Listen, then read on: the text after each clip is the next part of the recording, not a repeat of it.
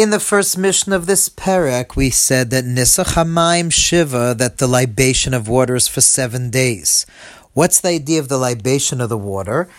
All 7 days of Sukkot, as opposed to the rest of the year, whenever they would bring a sacrifice, they would pour wine onto the altar in the place that we'll get to.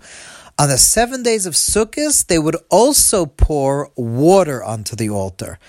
We have a tradition, Halacha LaMoshe Misinai, was given to Moshe on Sinai. It's a completely oral tradition. It's not found anywhere in an open way in the written law, in the Torah.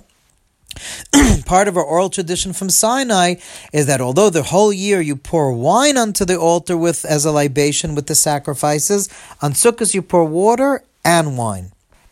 Now this water each night was drawn the night before from the Silwan, the Shiloach, the spring of river right outside of Jerusalem. And because this was something that the Sadducees, the Tzedukim, did not believe in, the ones that didn't believe in the oral law, therefore the sages instituted that this type of drawing of the water was done with a tremendous gathering of much joy, and there was a whole spectacular spectacle that we're going to learn about called the Simchas Beis She'eva, the joy of the drawing of the water. And that's what the Mishnah begins discussing. Let's learn inside. Nisach HaMayim Kate said, how is the water libation done? Tzloiches shel zav machzekes shleishes lugim haimamalim and ashilayach. They would take a golden flask that would be able to hold 3 lugim, 3 logs, which is a measurement. A log is approximately half a liter, so they would draw approximately 1.5 liters from the Silwan.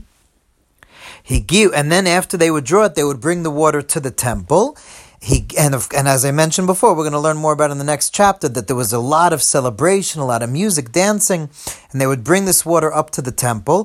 Higiu l'shar hamayim, when they reached the water gate, to get from the Temple Mount to the temple, there were many gates to get into the temple. If you go to the old city in Jerusalem, there's all these construction. It's not the ones that now are known as the Yafa Gate and the Damascus Gate. We're not talking about those. Those were built by some Arab sultan in the Middle Ages. We're talking about the gates in the Har HaBayis, an actual structure of the temple, and some of those are being excavated. So one of them was known as the Gate of the Water, and it was known as the Gate of the Water because there's a fact that when they would bring the water from the Silwan, that's how they brought it to the temple.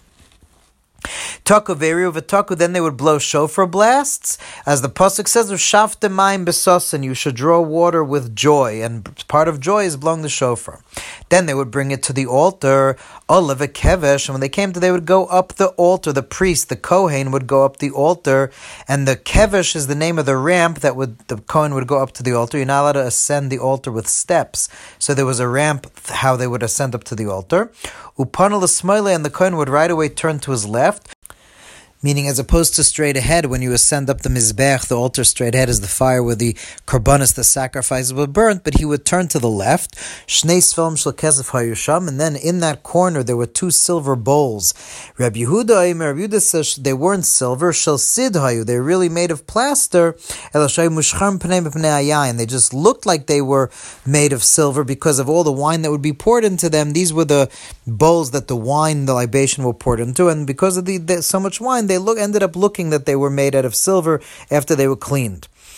Now, each of these 2 sfalim, these 2 jugs, the one that was for wine and one that we're going to see in a second was for water, umenukoven kimin shnei chotmen daken, and they had holes in the bottom like 2 nostrils.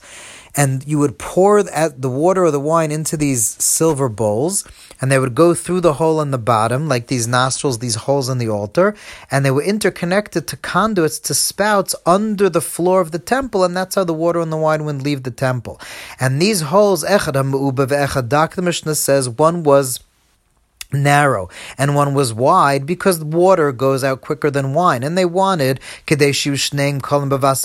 the water and the wine should finish at the same time, so they made it bigger hole for the wine so that it should finish the same time as water, which is thinner than the wine. The one on the west was the water one, the one on the east was the wine one. If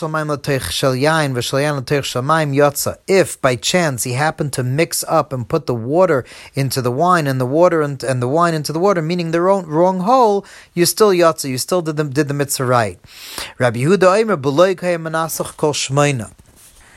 they would do the libation with a log all 8 days. And the Gemara explains he's arguing two things. Number one, that also in Shmini Atzeres, on the 8th day, that they would do it with water also, and which we don't hold like. And also that it wasn't 3 lugin, it wasn't 1.5 liters, it was only 1 lug, a half a liter. And then in the end, the Mishnah finishes with Lamanasech and the Kohen pouring the water. They always say to him, Hag beyotcha, pick up your hand and pour the water in a way that we could all see it. One time, a Kohen was a Sadducee, and he poured out the water onto his feet instead of into the altar, because he was a Sadducee, and everyone was so mad that he did this profane thing, and they stoned him. They all threw their esrogs at him, because that's what they all had in their hand. And so to prevent that, we make sure that the Kohen picks up his hand and pours the water in the way that we all want it to be poured.